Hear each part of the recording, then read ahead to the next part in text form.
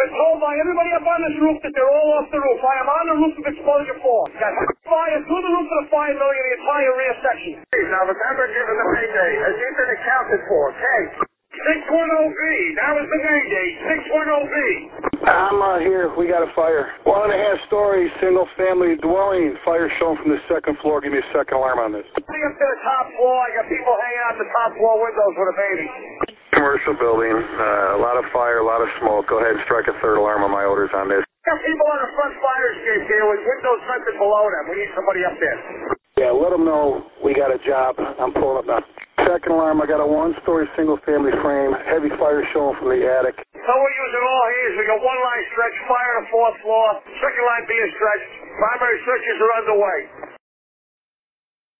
Hey, welcome back to Old School. I'm Rick Lasky, along with my buddy John Sulka. And hey, buddy, we've talked about, and I know we wanted to talk about this particular topic today, but you and I have talked about this in class, but a couple of our different shows in the past. And I know years and years ago we talked about it and got a lot of great feedback from a lot of great people. But how about we spend just this particular episode of Old School talking about the alarm office, the dispatch center, the importance of those that work there, and what they mean to us, especially those in the field. And I won't get to it right now. We'll talk about it a little bit later. But there have been firefighters' lives who have been saved because a dispatcher calls, command to dispatch, blah, blah, blah, so on and so forth. They run under fire. All of a sudden you hear dispatch to command. Go ahead. You've got an emergency. You've got a Mayday. Sounds like you got something. Because, with everything going on, right. We teach our Mayday class, right? You may only have one time to hear that call for help or Mayday. And if you missed it, headsets or not, because it happens, if you missed it, man, having them sitting on your shoulder going, hey, Chief, I think I heard somebody call for help is huge, isn't it? Right. It certainly is. And I've seen dispatchers get involved in stuff like that. I've seen dispatchers like when we had guys hurt, seriously hurt, like dispatchers on the radio coordinating, okay, I got NYPD blocking off, Metropolitan Avenue. You guys are clear all the way to New York, right to the hospital. You get that ambulance straight through there. And, they just jump in and they are helpful on everything. They really are communication experts, Well, and like everywhere, like in our fire business, there are it's littered with incredible firefighters and officers, and every now and then, out of almost 40,000 departments in the United States and a ton more up with our brothers and sisters in Canada, every now and then we get a dud. And the same thing with dispatch. Every now and then they get someone, or maybe someone who's not into the job as much, or they just got into it and they don't know any better. Like we have some firefighters that are into the job. But John, talk briefly about the difference between the alarm operators that you can tell are into it, or those that are just in there pushing buttons. Big difference, isn't there?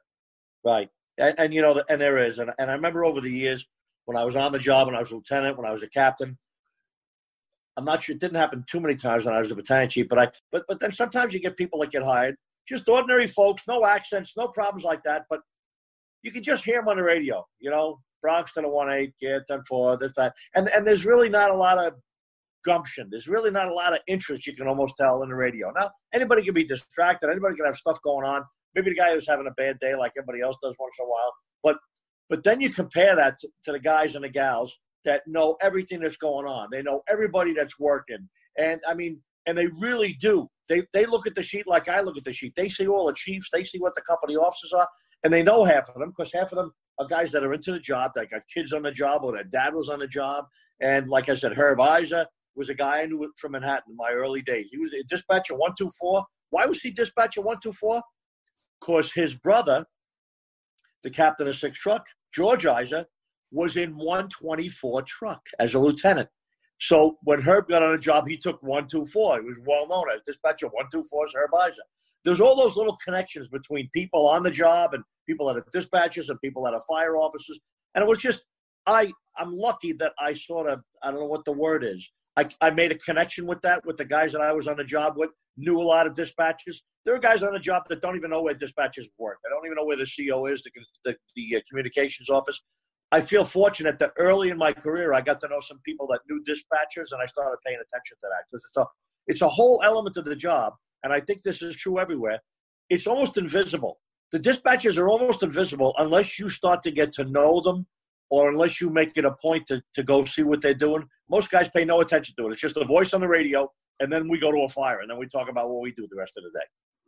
Well, and exactly, and we talked about this before, about many times before, about those that lack passion for what they do suck. You can't be great at anything you don't love to do. It doesn't. I won't even give you very good.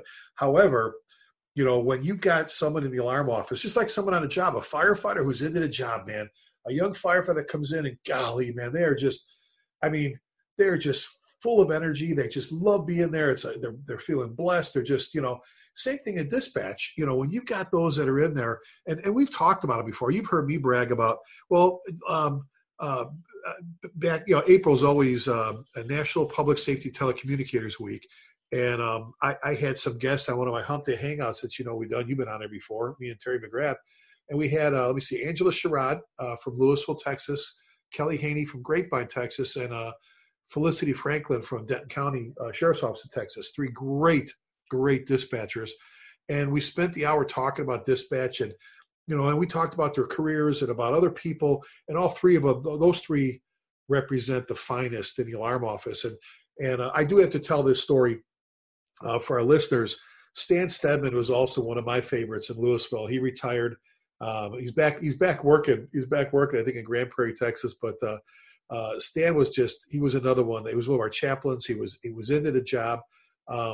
But Stan, his last day with, whether it's 20 or 25 years at the job, his last day, everybody's come up to see him. There's cake in the alarm office, big alarm office there in Louisville. And it just so happened, again, for our listeners here, that John Chief Salka was down there. I think he was teaching or doing something. So he was hanging with us for the day. And he was riding with me. He and I were chasing calls in a buggy. And every time I'd clear, I'd go, you know, Louisville from Chief 1. God, Chief 1 and the 18th Battalion are clear. And Stan would say, Chief 161 and Battalion 1-8, you're clear. So right before he got off at 3 o'clock, I had John clear us. And John's like, no. I said, no, come on, please do it for me. It'll just be fun. And John, I really at the moment didn't realize the impact. We were just having fun. I just wanted you to talk to him. And you cleared us on the radio. And he answered. He said, Chief 1 and the 1-8 Battalion are clear. And everybody that was up there at the time in the alarm office wishing him well and having cake and visiting, all said he got emotional. And he said, I can't believe on my last day, what a gift. I got to talk to a battalion chief, especially Chief Salka from the Bronx on Louisville's channel. And again, you know, if you're a firefighter and you don't understand that, you will one day. That's like hanging out with the guys in Rescue 1 in New York or Rescue 3 or Squad 5 in Chicago and having them recognize you for what you do. John, I'll never forget that. That was just such a great gesture, such a cool thing. And he loved it. He was all fired up about it, you know? Oh, yeah. And what a great guy, too, like you said. And it's nice. It's just nice interacting. Like I said, so many guys on the job have no really true idea of the connection between the dispatchers and the guys working out in the field. But a lot of the dispatchers do. A lot of the dispatchers know what's going on out in the field. Well, how important is that? Good dispatchers they're historical. It's historical. How important is that, John? How important is it to establish that relationship with your dispatch center, those that work there? And it was great. And I always did that. You know, when I was an officer in Brooklyn, the same thing happened. You get to know a couple of the dispatchers. Again, very, very well-known dispatchers out there in Brooklyn, being into the job and turning companies out. And I mean, there was even things that were going on the radio, and you wouldn't know it if you weren't part of it. And I'm trying to remember exactly what it was. Like in Brooklyn, if there was something going on that the dispatcher wanted to let the rescue know to start heading towards, without getting on the radio and saying it, because technically maybe they hadn't reached that level yet where they could say, "Hey, rescue, start out for this box." There were certain things that they would say on the radio, like to the rescue, like Brooklyn Rescue 2, disregard Rescue 2, remain 10-8. And then right after that he would say, units responding to box 2393, Sedgwick Avenue. That little series of words on the radio, the rescue officer would know what address he repeated. After he said disregard rescue, he would know to start going towards that address. Well, it was almost like sort of like secret dispatching going on underneath the conscious level, you know. And it was just like I said, some of the Brooklyn dispatchers were historical, just like Manhattan, just like the Bronx. We get the beef, Tree Trio. If you could just, I think you could probably type in Bronx dispatcher, the beef, and you probably could hear some of his transmissions. Well, I think his video, John, is on YouTube of his. He retired, right? Oh yeah, he's retired. And his retirement, his last day, they have it on video on YouTube. The beef signs off, FTY, something like that, and it's pretty emotional. Everybody with their comments to him on the radio is pretty cool. And everybody knew him. And I remember when they changed the dispatch numbers. At some point, they changed the dispatchers, you know, call out numbers, and he lost 330 somehow. I forget how that happened, but it was like heartbreaking, you know. But anyway, he's one of the well-known guys in the Bronx. I told you about Herbie in Manhattan, very, very well known. And guys would start to know their shifts. And as I said, they would look at the sheet. We have everything documented. I'm sure most other places do as well. The dispatcher, you know, 124, Herb Iser in Manhattan, he could look up the whole borough of Manhattan, see whatever deputy was working, every battalion chief's name. And if I was working, if somebody else was working, he would never use a first name for a chief. But he would use a rank, you know, like he'd say, Rescue 1, hey, Cap, respond out to the Lower East Side. We got a job coming in. And he would just say that, and it would be the captain of Rescue 1 that was working that day, you know, and the dispatcher knew it, you know. Sometimes you even hear guys hear back, Rescue 1, 10-4, thanks, Herbie, you know, and they would go. Obviously, if you did too much of that on the radio, something would be said, I guess. But all those little forays, those little exceptions to the rule made it so personal. It was almost like, not almost like, you did know the guy, you know. Well, and you know, they would, like you said, they'd slip you some early notifications on calls to give you a jump. How about the terminology? You know, I always, you know, like in Chicago, for the longest time, there was always, when I was riding with Eddie Enright and Ray Hoff, and, you know, good friends and mentors and buddies, and Ray was best man at Jamie and our wedding. His wife Barb was Jamie's maid of honor. But that being said, you know, you'd hear they would dispatch you, you know, and you'd be en route. You know, they back then with the Joker stand with, you hammer things on the speaker in the firehouse, and you'd be en route, and all you know, he'd give you the rundown. You know, Maine to Battalion 4 to 4th Battalion, you run down. Go ahead. All right, you're getting the engine, engine 18, engine this, tower there, this, blah, blah, blah. And they give the whole thing. And then he would say, and were you sending you the squad and the command van? You know, the squad being the rescue, heavy rescue, the command van. And that told you, they said or you're en route, they give you the rundown, they come back, Maine to Battalion 4, 4th Battalion, go ahead. All right, we're sending the command van and the squad on this. And that automatically told you got a job. That they got enough, they had enough phone calls that he's like, send them the squad, send them the command van, because they got a job. And you knew that. Yep. And first of all the buffs in the world that heard that, they're all zooming with their cars to get good pictures. But you knew you had a job. Now, in the FDNY, the dispatchers actually say the words, right? Also, they're like, Bronx to the 1-8, go ahead. You're going to work. We're getting numerous calls. And then, which was a really cool thing, a lot of them would do that differently. You going to work, pull up your boots and stuff like that. Everybody had their own little terminology, which was fine. Again, it was a little stretch from strict department, radio policy, but it was always allowed because it was seen as the guys are into it, right? But here's the cool thing. Bronx to the 1-8. Hey, Chief, we're loading up the box. You go and work. You got a job. Numerous calls. I'm giving you 4 engines, 3 trucks, the squad, and a rescue. So the dispatcher, and in the FDNY, the dispatchers are civilian radio operators. They are not firefighters. Some of them are firefighters at home and volunteers. Some of them have kids on the job. Some of them brothers, dads, sisters on the job. But the civilian radio dispatcher, based on the calls that are coming in, based on the reports from the civilians, the civilian radio dispatcher can bump the call up, give you a 4th engine, a 3rd truck, a squad, and a rescue. Amazing. There's places that don't let their officers call for more units, never mind a dispatcher. And I got to tell you, and anybody who says they disagrees with this is lying. I, many, many times was very happy with that. Not pulled out of the hole out of it, but the point is, many times that was very helpful. The fact that I get to this job, first engine gives a 1075, and it does nothing because the dispatcher already sent those units that were going to go on a 1075. And I've been to a lot of fires where that was materially assisted me the fact that those companies got in there faster and I get the squad and the rescue to come in earlier in the operation, maybe only a minute earlier, but a minute or two earlier is a lot when when you're fighting a fire. So that's pretty cool too, that the FDNY allows the dispatchers. They have full official reign. They can bump a box up, not to another alarm, but they can load up a box on the initial alarm. Well, and I did that when I got to Louisville. There was some hesitancy. I don't know why. Maybe someone in the past said something, but I had meetings with the dispatchers up there in the comp center, John. I told them, I said, if you bump them out to an automatic alarm and you start getting calls about smoke or whatever, if you start getting, I want you to feel free to take it from a single engine response to bump it to a full, one alarm response. Don't call the battalion. You say, okay, I need to be able to trust you, and I don't think they were ever given that trust before. And John, it was like, oh my God, the chains were off, and they were doing incredible things. And I said, look, I'll never ever have an issue. It's like an officer. I've always told officers, I'll never have an issue if you go to a second alarm and you didn't need one. Where I'll have an issue is if you didn't go to a second alarm and you needed one. If you went to it and you didn't need it, hey, we can always send them home. It's the other way around. We can't fix.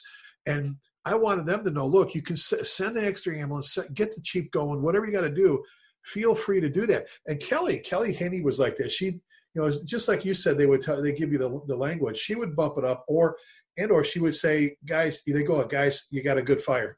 Sounds like you got a good fire. I mean, again, they're getting enough calls there. And then, or you'd hear, Stan would do this. He would bump out. This is a Dallas thing, John. For our listeners, if you listen to Dallas on all the scanner apps, you'll hear them. You'll know when they have a job confirmed because you hear the tones, bee-boo, bee-boo, bee-boo. Let's roll. Let's roll now. Let's roll them now. That if you heard the one alarm tone Louisville and you heard Stan say, let's roll, the one alarm structure, you knew you had a job. You knew you had a job. The other thing too, John, was the reports back to dispatch from like your aide, or in Chicago, same thing for the aide, or you hear Ray, Battalion 4 to Maine, or you hear 271 to Maine. Go ahead, that's a command van. The 4th Battalion's got, 3 lines let out, tower ladder in the air, blah, blah, blah, blah, all this different stuff. You give the whole size of what they've got. You have a 400 by 300 one-story factory or warehouse or whatever. And then he would say, at the end, he'd say, there's going to be more on this office. And that, I mean, golly, that right there and then you knew within seconds, all right, if not a minute, boom, they were banging it to another alarm, and all those little things. And so how important is it, though, again, for you to actually I think it's important for firefighters to actually visit dispatch. In Louisville, we get them, they tour it as new firefighters. And when you're on live duty, you have the opportunity to work it in order to save some of your sick time. But how important is it just for the battalions, or I guess it's that face-to-face, John, that connection with the voice or whatever. I think it's important to go up there and see them at work. I mean, it's great. And I know chiefs, when chiefs get trained, when you're a captain, you make battalion chief, there's usually a big class, 10, 15 people, 18 people get promoted. One of the couple of days that they do some training, they do go up to the dispatch office and they sit down and they look at the different stations. There's the call receivers, the people that are, answering the calls. Then there's a decision dispatcher that gets all that information from the call takers, and that goes to them. And then they're the ones that, pretty much punch out the box. And then there's a different guy actually on the microphone. And there's just one guy on the microphone in Manhattan, one guy on the microphone in Brooklyn. That for those of you listening, obviously New York City is 5 separate boroughs, 5 separate radio frequencies. So it's the Bronx, Manhattan, Brooklyn, Queens, Staten Island. So it's Rescue 1 to Manhattan, Rescue 2 to Brooklyn. And if you're in the Bronx and you work in the Bronx for your whole 20 years, you'll never hear a Manhattan radio dispatcher or a Brooklyn radio dispatcher. Everyone's got their own frequency, their own CO, their own communications office. They're trying to condense them now. They're trying to put 2 or 3 together here and there. I'm not quite sure why. It worked out great the way they originally designed it.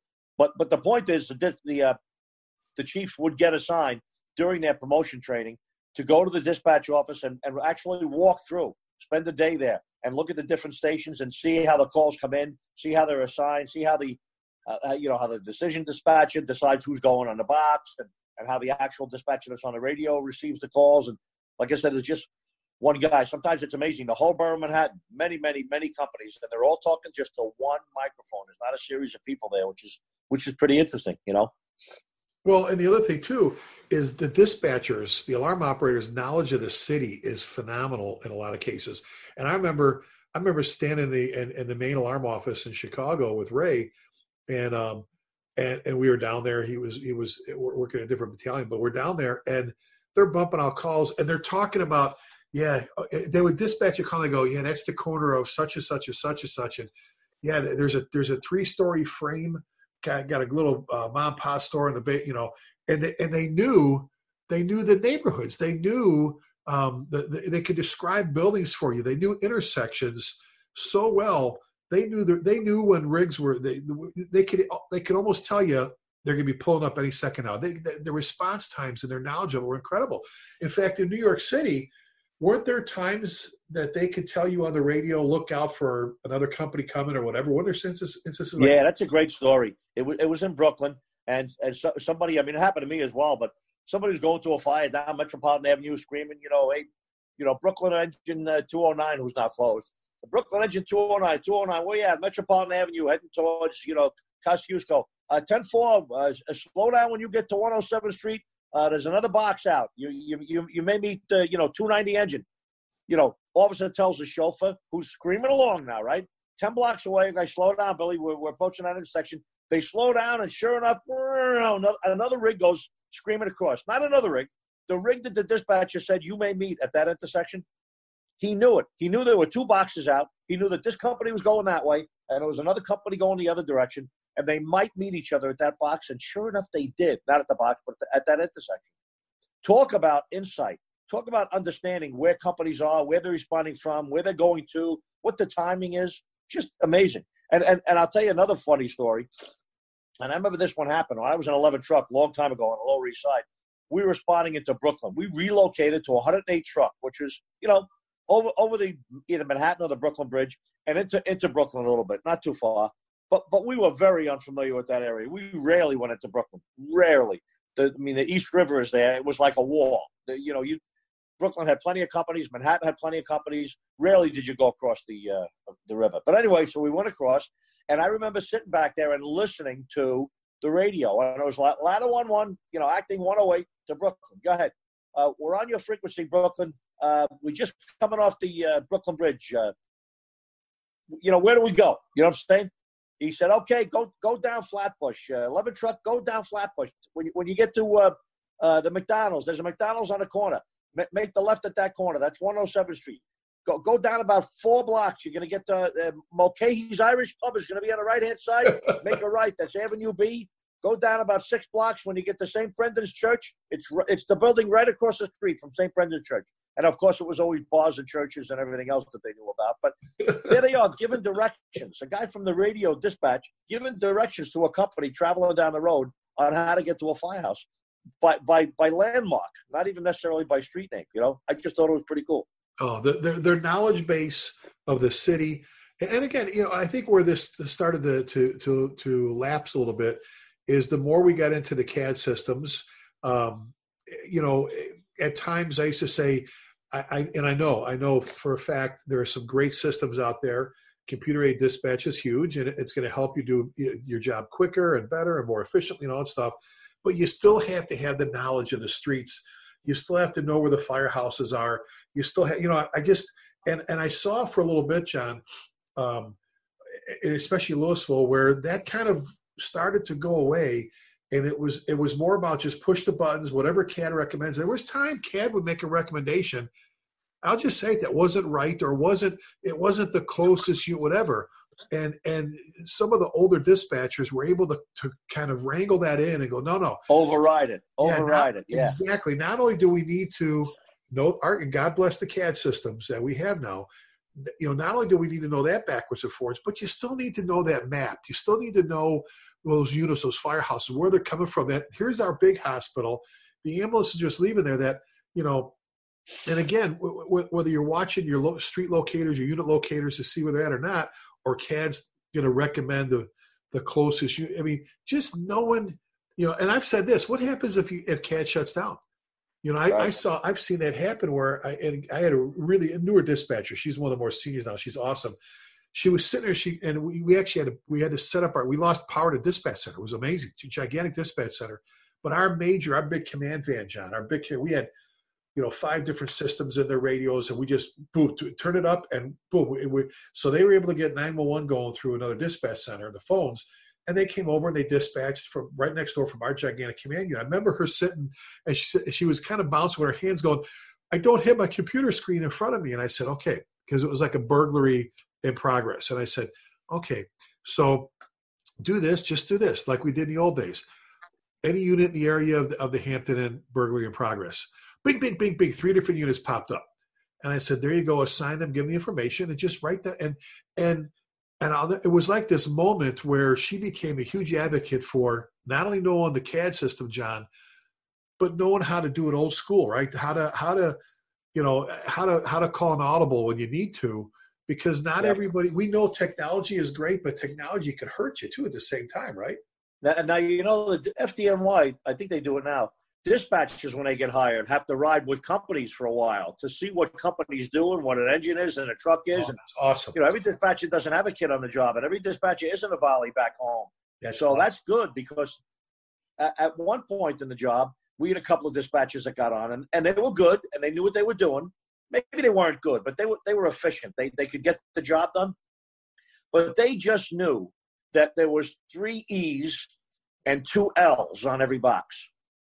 They didn't really know. They couldn't pick an engine out of a parking lot. But they knew on the dispatch screen, E21, E34, E44. Okay, got my 3 E's and 2 L's, L16 and L17. There's my 2 L's and my 3 E's on a box. They knew they had to have 3 E's and 2 L's. They had no idea what a ladder was. They couldn't pick one out. Now, that's scary to us. And in the end, it didn't really make a difference, because the dispatcher still had to make sure. But, gosh, you can see the difference when somebody on the other side of that microphone really does know what an engine or a truck is, or really knows. Even the dispatchers in my job, and every engine is something other than an engine. Some engines are CFRD engines. Some engines are command post companies. They go to a high-rise, and they run the elevators and the radio system at a high-rise fire. Some engines are foam engines. Some engines are hardwire radio communication engines. So a dispatcher that knows that he'll just call them out. He'll just say, Manhattan engine 44 engine. Start out for that second alarm downtown Manhattan. I'll get back to you in a minute. Because he knew that 44 was one of the things that was required on that box, and the engine that was on the CAD wasn't available to do it. Oh, I think that is, and I'm glad you brought that up, because that is so huge.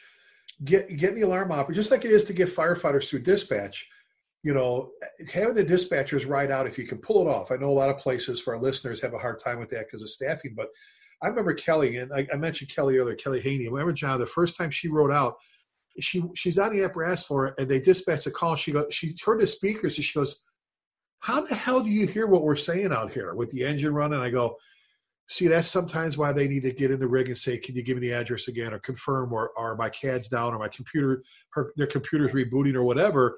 And just like firefighters need to go up in the nerve center, because that is one of the most stressful jobs in the world, is when it is happening, it is going down, oh my God. So same. I thought that's a great point of having them come out and spend just a little bit of time seeing what it's like, I know my wife, Jamie, working for Wichita County Sheriff here, the first time she went out and rolled with a deputies, he's like, all right, he pulls up, she goes, oh, this is the, I don't know, I'll make up a name, the Electronic Cowboy Bar. Oh, this is where, okay, now. Right, right. This is, okay, now, okay. And everything, like I said before, as important as for them to put a face with the name when they can, especially with the chiefs, So you were saying a minute ago about, we were talking about the importance, and I want to go back to this of putting a face with the name and knowing your dispatchers and all that and everything. You've talked before about going up and taking care of dispatch and maybe bringing some treats or something like that. I know bringing ice cream up there or some cookies in that was a big deal for them. I mean, because everybody forgets about them sometimes, right? Oh, absolutely. Like I said, they're pretty invisible to most people unless you know dispatchers or unless they're in your area. A lot of the chiefs get to know the dispatchers because you end up talking to them on the phone sometimes afterwards or whatever. But we'd go up there occasionally, and like you said, we'd bring a box of cookies or a cake or something because they were in our neighborhood, not too far away. And Jack and I were there one day, and hanging out with them, talking, showing, and then we left. We got out to the car, started the car up, and all of a sudden on the handy talkie. Now, they have a big super handy-talkie up there, like microphone power handy-talkie, even though it's just all of a sudden, Bronx to the 1-8, not on the department radio, but I'm on my handy-talkie. Yeah, go ahead. Make a left and start down towards Pomeroy. Sounds like you got to work it. Sounds like you got a job. Boom, we took off. We were the first one there. It was a 1075 in a frame. I transmitted 1075. I transmitted the second alarm. I transmitted a third alarm as a battalion chief. Why? Because we got there so early, and the fire was roaring, and it was getting into both exposures. And Jack went around the back and said, "Hey, Chief, it's in exposure 4. I had fire in 3 buildings before the first company got there. It was pretty cool. It was pretty cool. But again, why? Because the dispatchers are on top of their game. And the minute the call started to come in, somebody said, "Oh, sounds like we're going to get a job on Pomeroy." He got on that handy-talkie. He knew we had just left, and he knew we were still in the neighborhood. He got me on the handy-talkie. "Make a left, Chief. Start down toward Pomeroy. You got a job." You know?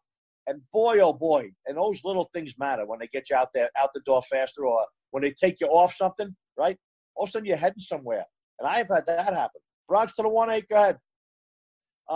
What do you got at that box? We're still checking it. It smells like we got food. All right, I got a job coming in. Can I have the rescue? 10-4, take the rescue. So the rescue was at the box for whatever reason. And he gets on the radio and just asked me, "I got a job coming in. Can I take the rescue?" "You got him. Take him." And if I said no, it would be no. And he sent another rescue there, you know. But it was cool that they felt the ability to do that, to just casually talk to the chiefs about stuff like that. I love the fact you emphasize, and I emphasized it earlier, the importance of that dispatch alarm operator, kind of that little guardian angel sitting on your shoulder. I mentioned when we let in, John, there are firefighters alive today because, you know, an incident commander missed. And we know this. It's possible to miss a mayday or miss a call for help or something, you know, and we've got the tapes to play it back where you hear, you know, dispatch command, "Go ahead, Chief, I just heard a mayday," or "I heard this," or "I heard that," or they'll tell you, you know, engine 161's driver's emergency button's going off or whatever.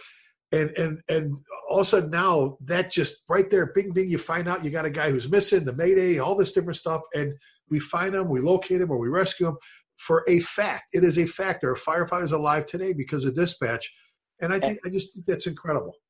And I'll tell you what, on that point, I know we're getting close to finishing up here, but I want to mention another point. FDNY, it's old news now, but I remember when it happened, we started recording. They started capturing all the handy-talkie transmissions, meaning the fireground radio transmissions, which are still, you can get them now because of the technology. I think you can listen in on even the radio frequencies on, you know, at the fireground. But years ago, you couldn't do that. They're just fireground radios. They just talk point-to-point, radio to radio. The dispatcher doesn't even hear it. The dispatcher hears the department radio, but they don't hear the handy-talkie stuff at the fire. So most of the time, it was lost forever. And then they started putting recorders in the battalion chief's cars. Actually, the one of the fires where a bunch of guys got killed, there happened to be a safety battalion there with the recorder. Might have been a Black Sunday fire. I'm not sure. Anyway, it's job-wide now. Every battalion car in the FDNY has a recorder now. So sometimes, not sometimes, anytime there's a serious injury or a firefighter death or a gigantic fire, they can capture all of that. Now, it automatically gets dispatched. Automatically, all the radio transmission is captured by the battalion car. When you're back into quarters, it passively downloads into a receiver right on the wall and goes down to headquarters. They actually have an office down there where all the radio transmissions are constantly flowing in and being recorded and documented and timestamped. And there's actually people working there. A lieutenant from my firehouse used to work there for a while on light duty. And I'd come into work, and he'd have my last 2 jobs on CD in my drawer to be able to listen to them. Or you can request them. If you have a job, you can say, "Can I get a copy of the audio for the second alarm last week?" You got it, Chief. Next time you come into work, there's a CD in your drawer with that whole transmission on there, with the whole 20, 30-minute long fire. So now they can listen to fatal fires and where there's accidents and injuries and find out who said what and when they said it and how long it was between transmissions. Very, very helpful to, you know, for training and for investigations. Well, interesting thing. And as we kind of close things out here, I've said this for years, and I'll ask you this, and I'll mention a couple of things before you answer, but about how important it is to take care of dispatch. We've been talking about the importance of the alarm office, getting to know your alarm operators, having them get to know you, having firefighters visit the alarm office and dispatch center, see what goes on there, having dispatchers ride out with you, and never forgetting, that April is always National Public Safety Telecommunicators Month with the week. the week in that week. And we used to always celebrate that, John, by, Daryl or Terry would bring over, oh my God. We screwed up the first year because they brought over a gigantic basket of treats and snacks and cookies and fruits and all kinds of things. Well, the other two shifts didn't get it, or they got like what was left. So then they would go back, and Daryl was great. Daryl Brown was great. This, and Terry McGrath, my partner, was. They'd go back at each shift. Even when the 11 o'clock shift came on, they were standing there with a whole nother basket and a whole nother round.